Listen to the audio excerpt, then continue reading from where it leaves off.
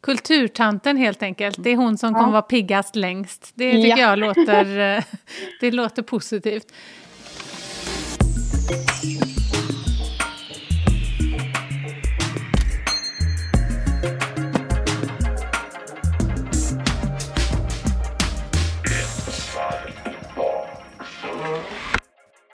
Hej, du lyssnar till Inside the Box, podden där vi samtalar om historia, samtid och framtid med utgångspunkt i museiföremål och aktuell kulturarvsforskning.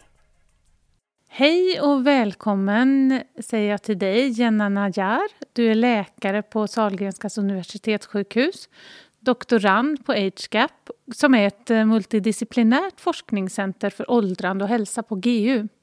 Hej, jättekul att få vara här. Och välkommen också Cecilia Pettersson. Du är doktor i litteraturvetenskap och verksam som lektor och forskare vid institutionen för litteratur, idéhistoria och religion. Och du har ju skrivit en bok om biblioterapi. Välkommen. Tack så mycket. Och idag ska Jenna, Cecilia och jag som heter Lisa Häger och ska vara moderator för den här podden prata lite om kultur och hälsa. Och kultur, det är ju någonting som vi människor har gjort i alla tider. Vi har bevis för grottmålningar och forntida instrument. Men förutom att det är en meningsfull sysselsättning för oss människor finns det några andra effekter. Och runt om i Sverige har man nu börjat med och utforska kulturens positiva effekter i form av kultur på recept som det kan kallas eller kulturstödd rehabilitering. Och man använder det som ett verktyg för att aktivera äldre eller hjälpa folk som har psykisk ohälsa. Men det kan också vara ett sätt att få in människor som står långt utanför arbetslivet in i samhället igen. Och i de här projekten så tolkar man kultur väldigt brett och jobbar mycket med friskfaktorer. Och lite av kulturens positiva effekter, det har ju båda ni två tittat på. Om vi börjar med ditt fält, Cecilia, kan du berätta lite om vad biblioterapi är för någonting? Ja, biblioterapi är ju när man använder läsning eller samtal om litteratur i syfte att främja antingen hälsa, välbefinnande eller personlig utveckling. Mm. Och innan vi öppnar våran box och tittar på föremålet, kan inte du berätta lite kort vad du har tittat på, Jenna? Det jag framför allt har tittat på det är väl hur fritidsaktiviteter och däribland kulturella aktiviteter såsom att spela instrument, sjunga i kör, gå på museum och teater, hur det är kopplat till risken att få demens och Alzheimers sjukdom senare i livet. Mm. Ja. Och då ska vi öppna boxen och titta vad det är för föremål som vi har här idag. Och föremålet är ju väldigt vackert. Det är en canduare. Det kan beskrivas som en slags nackprydnad eller ett väldigt stort halsband. Det är ett ceremoniellt pärlarbete i hur många färger som helst. Det är väldigt små pärlor som är trädda på varandra. Den här canduaren kommer från Sandan Toradja som ligger i centrala Sulawesi. Och Sulawesi, det är den 4:e största ön i Indonesien. Och det är olika mönster som de här pärlorna är trädda i, och på just det här föremålet så kan man se som att det är små människor man har avbildat också. Och när man har dem på sig så ska de här människorna i princip stå upp.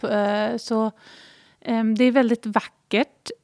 Det här föremålet ska representera överflöd och prakt och ståt. Och det används av kvinnliga dansare vid olika ceremonier. Och en av ceremonierna är där man fokuserar på att familjen och släkten ska få det bra. Det ska öka välbefinnandet och gynna hälsan, och ja, överlag så ska det göra så att man mår bättre. Och det är ju spännande när vi pratar om dans och öka välbefinnandet, så finns det ju 2 aspekter på det. Det finns utövaraspekten och det finns ta del av aspekten. Är det någon som vill berätta lite om det?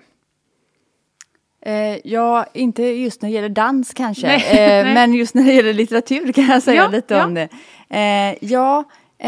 Alltså om man kopplar det till det som jag har undersökt, biblioterapi då, som kan sägas vara en del av det här med kultur och hälsa, så är det dels, alltså det självklara är att man läser. En inriktning inom biblioterapi som kallas för läsbiblioterapi går till så att man läser i hög utsträckning på egen hand, tyst för sig själv, och har kontakt med terapeut eller läkare beroende på lite var i världen det praktiseras. I England till exempel är det vanligt.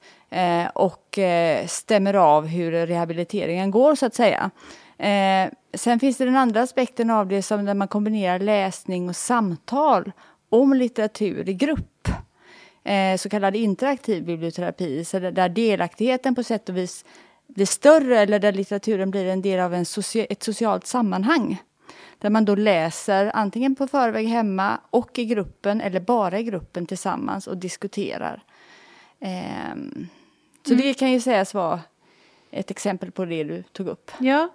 Och har du tittat på läsning, Jenna, eller vilka kulturuttryck har du tittat på när det gäller äldre?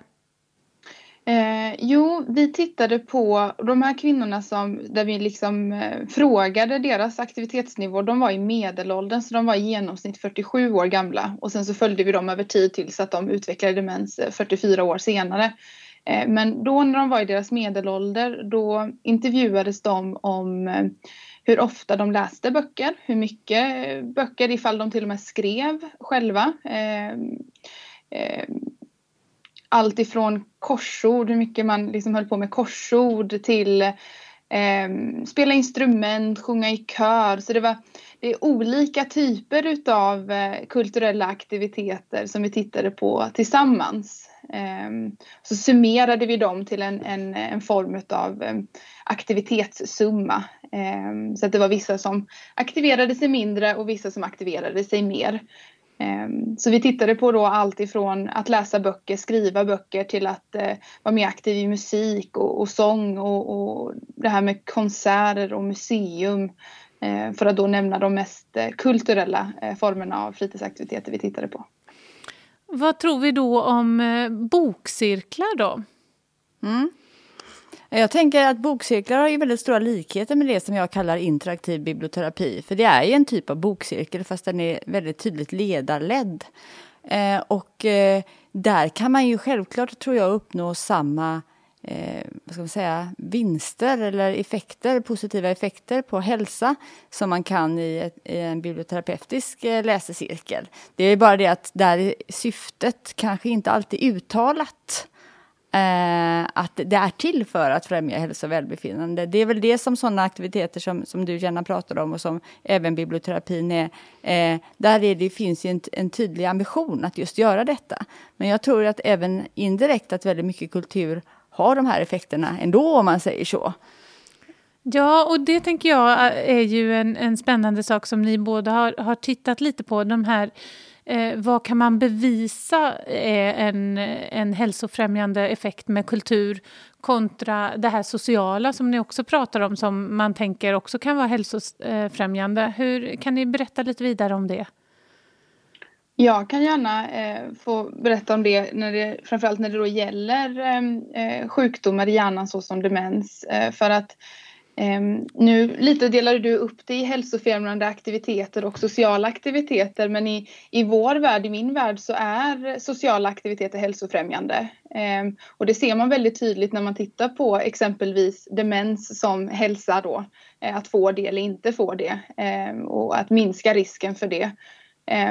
Just att, som ni pratar om bokcirkel, att vi har ju sett i vår studie till exempel att det verkar ju vara de här aktiviteterna som både aktiverar hjärnan, och det kan jag säkert komma in på lite mer sen, men både aktiverar hjärnan men också där man har det här den här delen av den sociala interaktionen, och för det ökar någon form av liksom välbefinnande. Man känner att man är en del av ett sammanhang. Så båda de delarna skulle jag säga är hälsofrämjande. Och framförallt i just aspekten av att titta på demensrisk. Mm.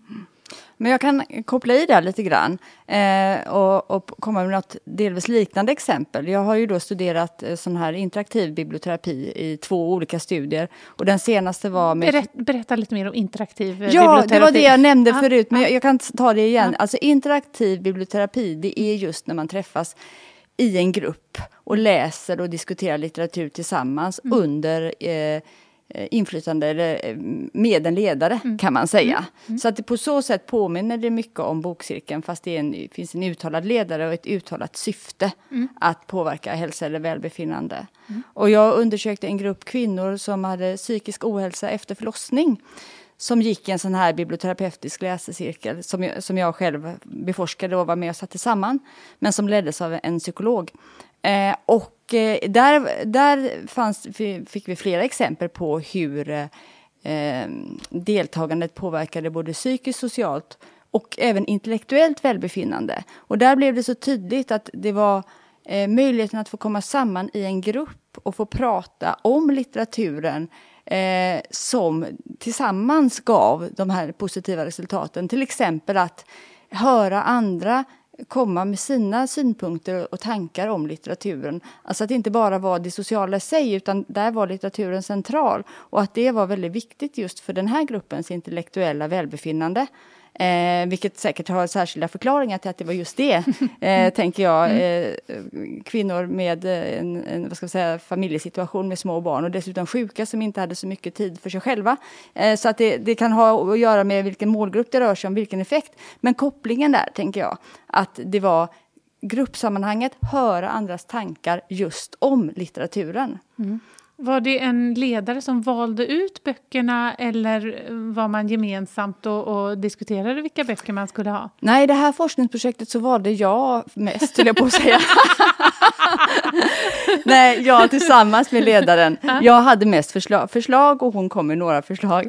Och anledningen till det var det att jag ville pröva en tes också. Inom biblioterapi så har man traditionellt sett gjort så att man har läst litteratur som har skildrat samma svårigheter som de personerna som ingår i gruppen själva har. I det här fallet skulle det ha betytt att vi bara läste skildringar om kvinnor som har psykisk ohälsa efter förlossning till exempel.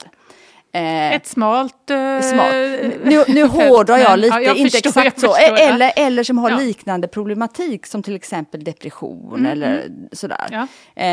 Och det jag ville undersöka här var om det inte också kunde vara väldigt bra att läsa annan litteratur som kanske faktiskt tematiserade och skildrade helt andra saker och som kunde få tankarna att komma bort från just sjukdomen. Och så därför ville jag ha ganska många fingrar med i spelet, men vi valde ju tillsammans, för det var naturligtvis oerhört viktigt att den personen som ledde gruppen skulle tycka att det här var bra litteratur. Det här är litteratur jag kan känna att jag kan leda en bra diskussion kring. Ja.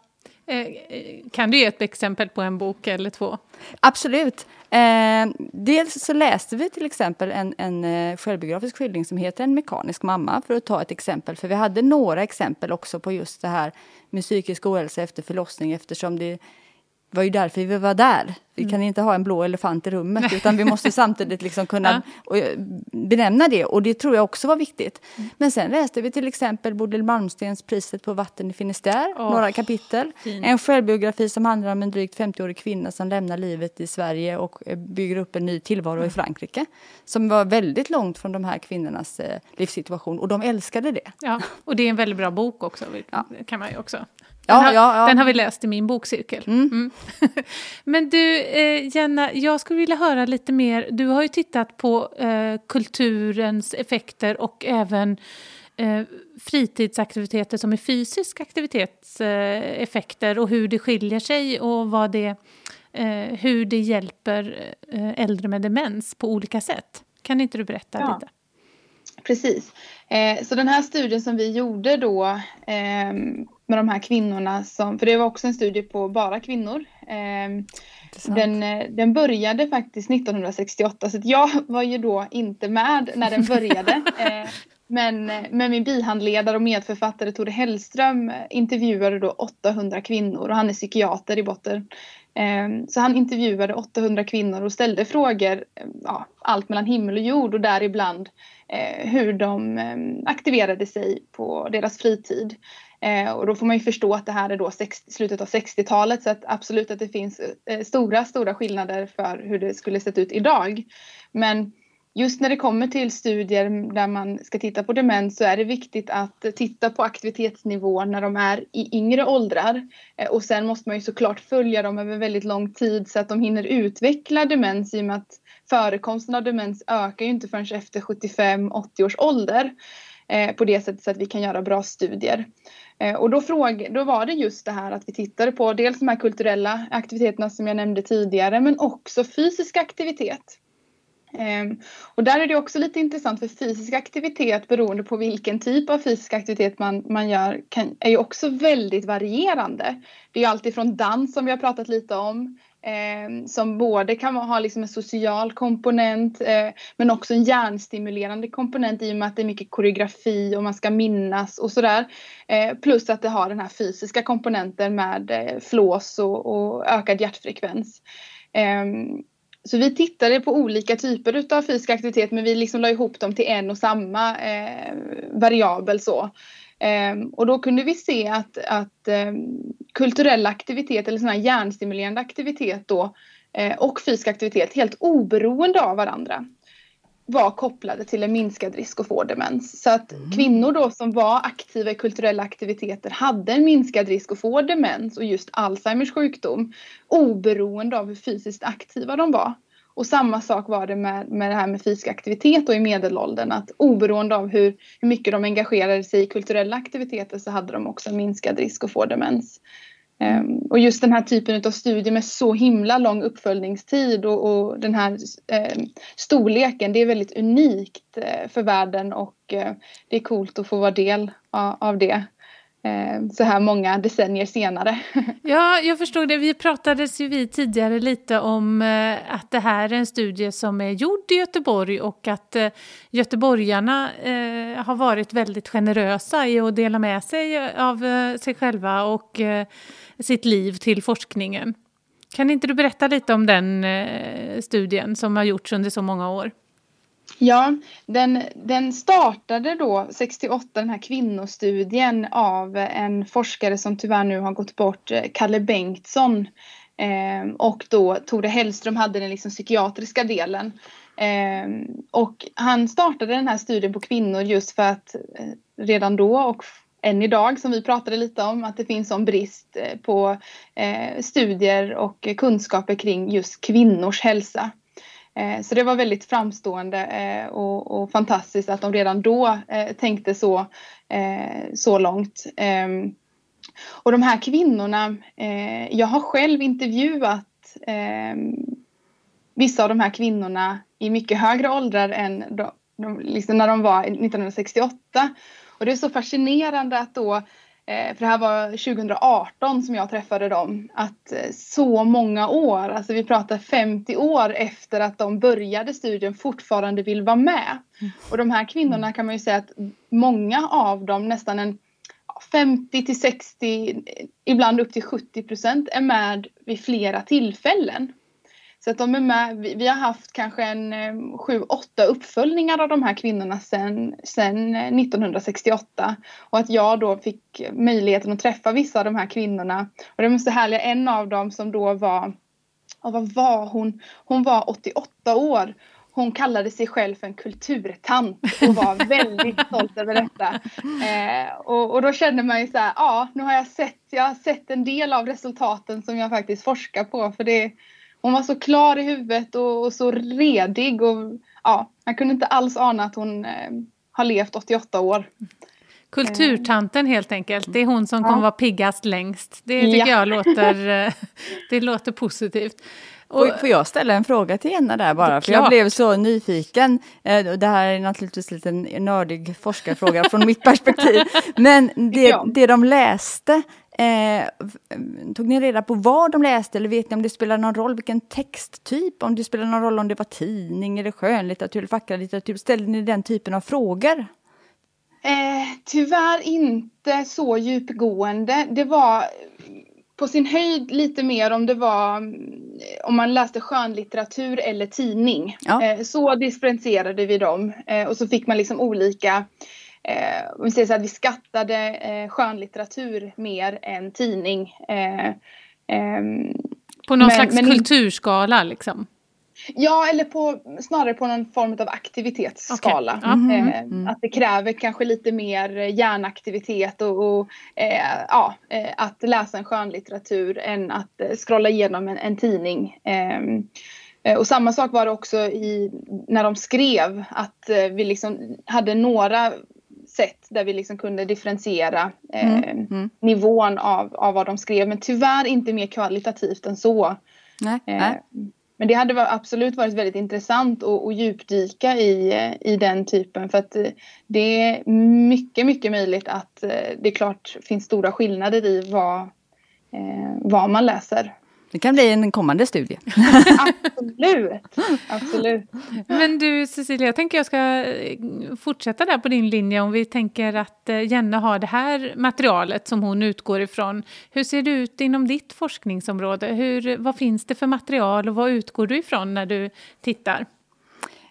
När jag har gjort mina studier, menar du? Ja, både och vad finns det över världen? Hur etablerat är biblioterapi och vad utgår ni ifrån? Så biblioterapi är ju en terapiform som egentligen kan man ju gå långt tillbaka, så långt som kulturen finns. Jag tänkte på det här föremålet som ni pratade om.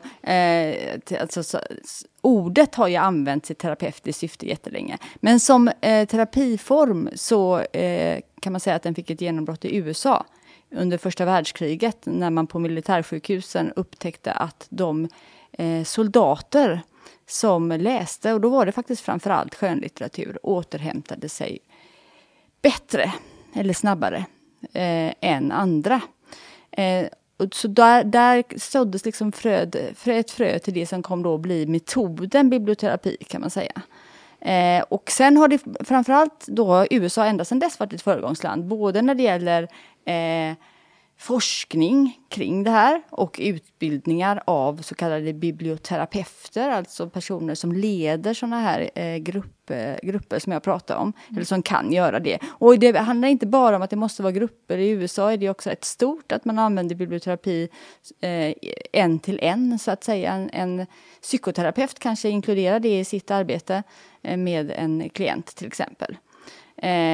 Och sen görs ju studier på väldigt många olika sätt, både kvantitativt och kvalitativt, skulle jag säga. Det jag har gjort framförallt, det har varit lite mindre kvalitativa studier, alltså studier där man har genom intervjuer undersökt och observation ställt frågor och undersökt hur läsningen och samtalet om litteraturen då påverkade hälsan, om den gjorde det. Eller antingen hälsa, att man får specificera vilken typ av hälsa det rör sig om, eller välbefinnande, som är ett bredare begrepp. Och då, som sagt, forskningsmässigt är det väldigt brett. Jag kan tycka att det är väldigt spännande att få reda på just vilken typ av litteratur verkar det fungera, vilken typ av, alltså vad ger det för effekter, och då behövs ju den här typen av intervju för att få reda på det. Sen hade det naturligtvis varit jättespännande att göra en större studie också med skattningsskalor och kontrollgrupper och försöksgrupper förstås. Ja, det har ju varit, det har jag förstått, en diskussion också kring hur, alltså att det är svårare att forska på kulturens effekter, för att det finns inte en lika tydlig linje från A till B, alltså att det är så här, du får någonting och så ser du effekten direkt efteråt. Det vet jag att du har pratat också om Jenna, att det är svårare. Och jag brukar ju ta ett exempel när det gäller kultur, att man vet aldrig vad det ger för effekter. Och så till och med folk som säger att kultur har aldrig påverkat mig, så frågar man, nämn den sämsta teaterföreställningen som du någonsin har sett. Och då kan alla komma på vilken det är. Så då har man ju fått en påverkan oavsett om den är positiv eller negativ. Men det kan ju vara tillbaka i tiden 50 år eller 30 år eller 20 år. Så hur har ni hanterat det, att det är inte räta linjer så att det är svårt att forska på? Ja, I den nivån jag är på med den forskningen så handlar det väldigt mycket om hur man uttrycker sig, vad det är man har egentligen hittat. För att jag tror det är där, i mitt fall framförallt, som jag har gjort då mer kvantitativ forskning än kvalitativ, ska vara försiktig med. Det är svårt när man frågar, exempelvis då som i vårt fall, när man har då intervjuat de här kvinnorna och så har man frågat utifrån ett frågeformulär och haft någon form av så här semi-strukturerad intervju där man både liksom frågar vidare men också håller sig då till den här intervjun. Och Tore då som är liksom var en erfaren psykiatriker eller lärde fortfarande. Och då kan man väl säga att när man då inte har en tydlig skala eller en tydlig validerad instrument för att liksom inhämta informationen, så är det ju svårt att veta vad det egentligen vi mäter. Det är väl där skon lite klämmer, i mitt fall i alla fall. Är det verkligen, om vi då liksom sätter en poäng för hur mycket de läser eller skriver eller är med i andra typer av kulturella aktiviteter. Är det verkligen aktiviteterna i sig vi mäter, eller är det nivå av intellekt eller utbildningsnivå eller socioekonomisk status? För de här olika typerna av aktiviteterna är väldigt korrelerade med exempelvis utbildning och socioekonomisk status. Och vi ser det ju jättetydligt i våra studier att de kvinnorna som var aktiva, de hade de hade mycket högre utbildning än de som var inte aktiva. Och de levde också bättre än de som var mindre aktiva. Så att i mitt fall så handlar det väldigt mycket om att vara försiktig med den slutgiltiga konklusionen av vad det är vi har hittat. Men sen försöker man komma runt det här genom att då exempelvis justera för utbildning och man justerar för socioekonomisk status exempelvis, för att liksom lite titta på aktiviteten oberoende av de här eventuella då störfaktorerna. Och vi kan ändå fortfarande se en effekt. Så att vi hoppas på att det vi tittar på är faktiskt aktivitet, och det finns mycket rimliga hypoteser om hur aktivitet faktiskt skulle kunna minska risken för demens. Så det finns en trolig förklaringsmodell kring det. Men det är svårt att säga att det verkligen är det vi tittar på.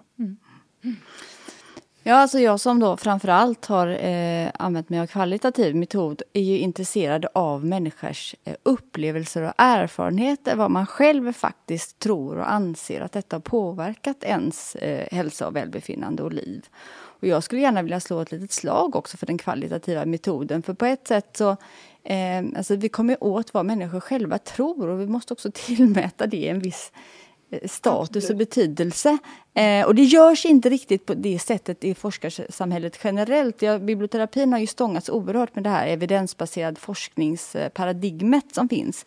Och det är väldigt, och jag skulle vilja säga att det är väldigt svårt att komma åt det riktiga värdet av läsningen, alltså vad betydelsen och inverkan på en person genom att bara använda sig av den typen av forskning. Jag skulle vilja säga att man måste på något sätt kombinera det med en kvalitativ ansats. För att annars får du bara veta att den här gruppen personer läste den här boken och de mår bättre, och det gjorde inte de här.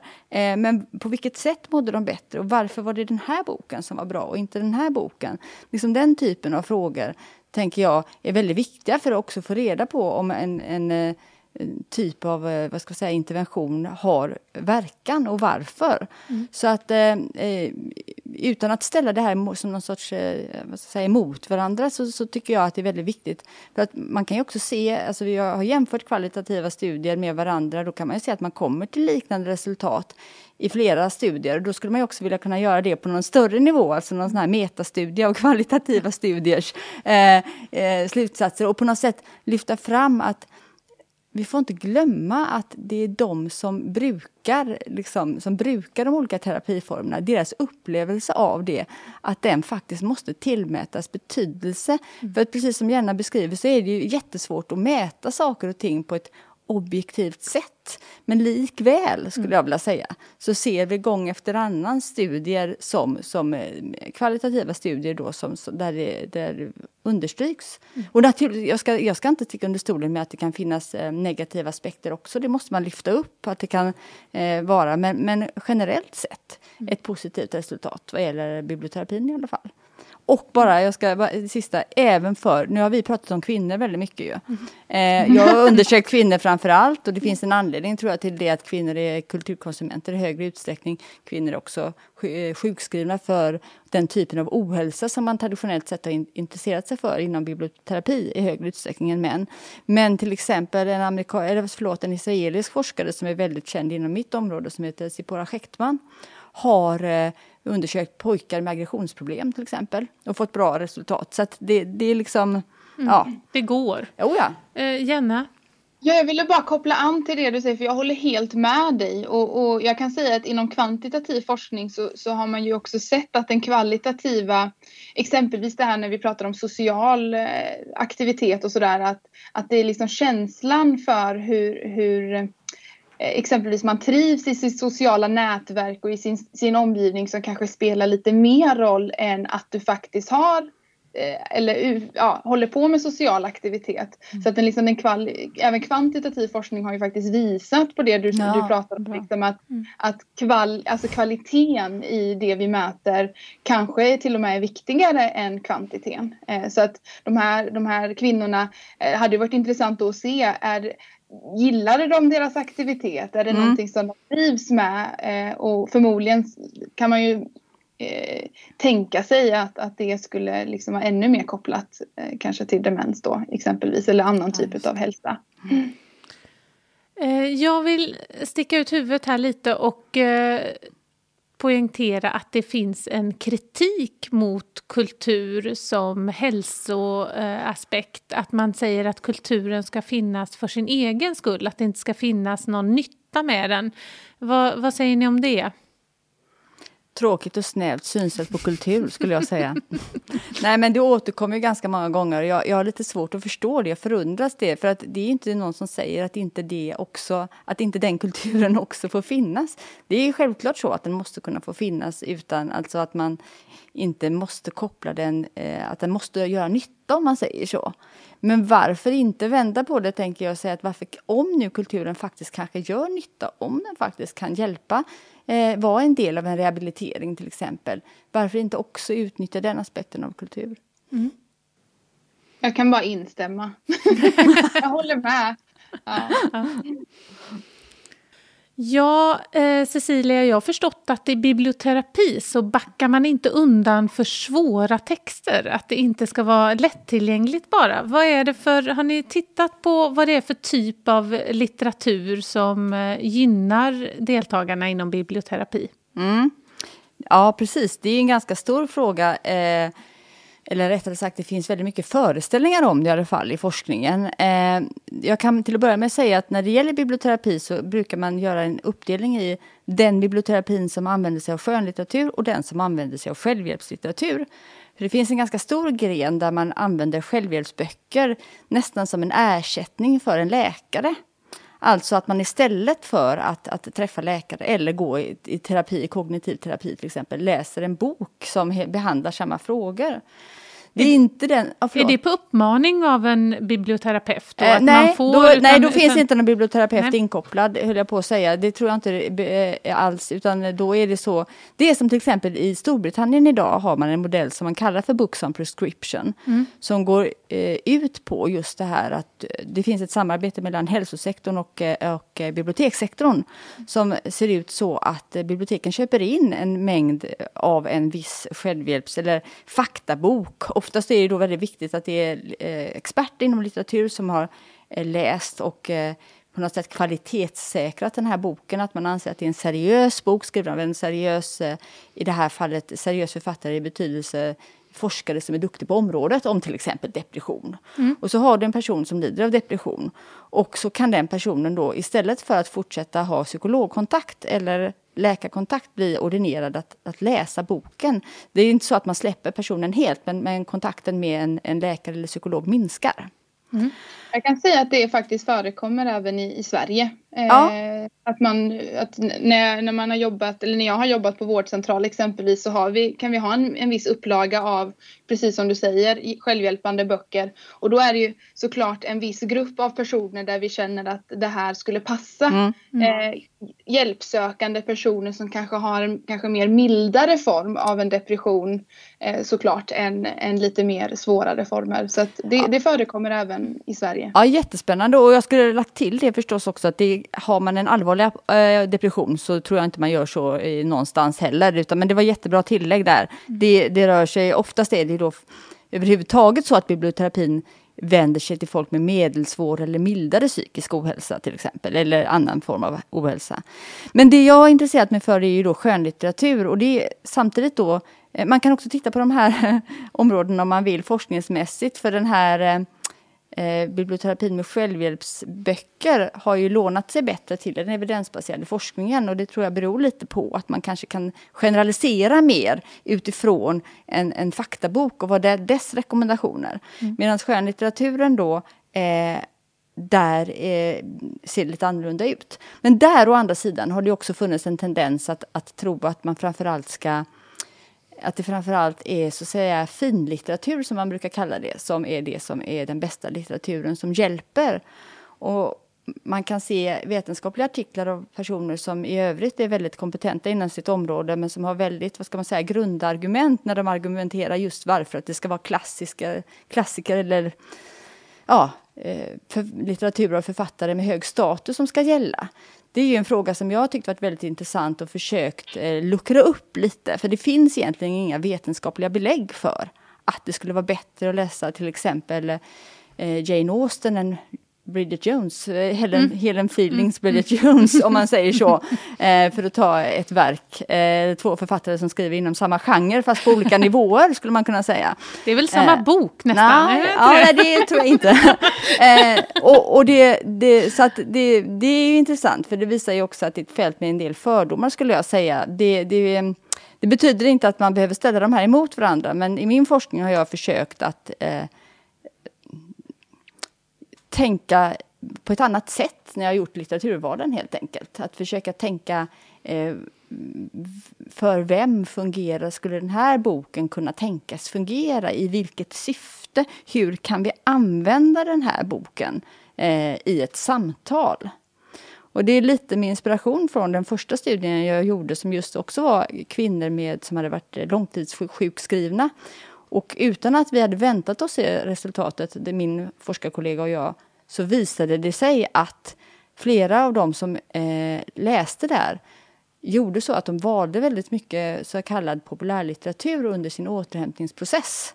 För att de menar att de av olika skäl inte riktigt orkade läsa den här så kallade tyngre litteraturen. Vilket ju visar att i det fallet så var den populärlitteraturen bättre. Ja. Och sen ska man inte dra för stora generella slutsatser av det. Men det finns något viktigt. Alltså när det gäller litteratur inom biblioterapi så ska man försöka tona ner kvalitetsaspekten och istället titta på för vilken grupp, när. Och såna här basala saker som hur ofta ska de träffas, hur mycket orkar de läsa och så vidare.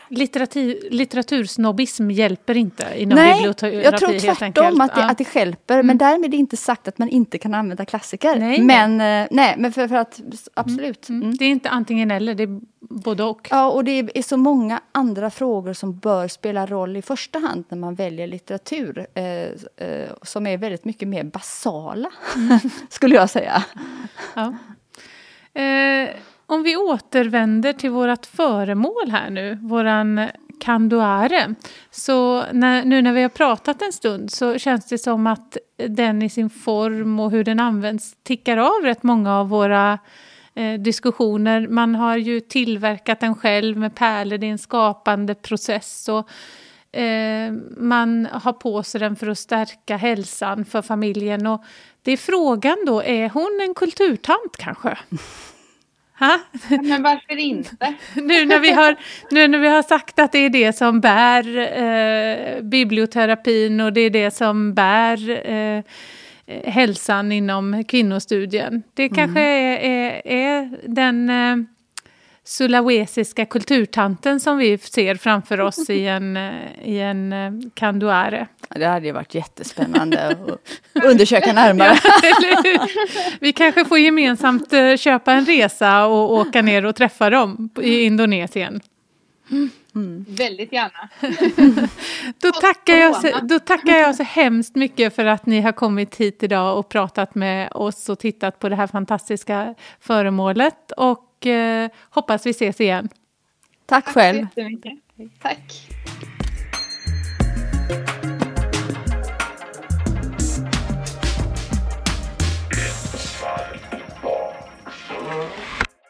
Du har lyssnat till Inside the Box. Podden produceras av Världskulturmuseet och Centrum för kritiska kulturarvsstudier vid Göteborgs universitet i samarbete med Folkuniversitetet. Vill du veta mer om det vi pratat om idag? Gå in på poddens sida på Acast där du kan hitta mer information och bilder på föremålet. Tack för att du har lyssnat!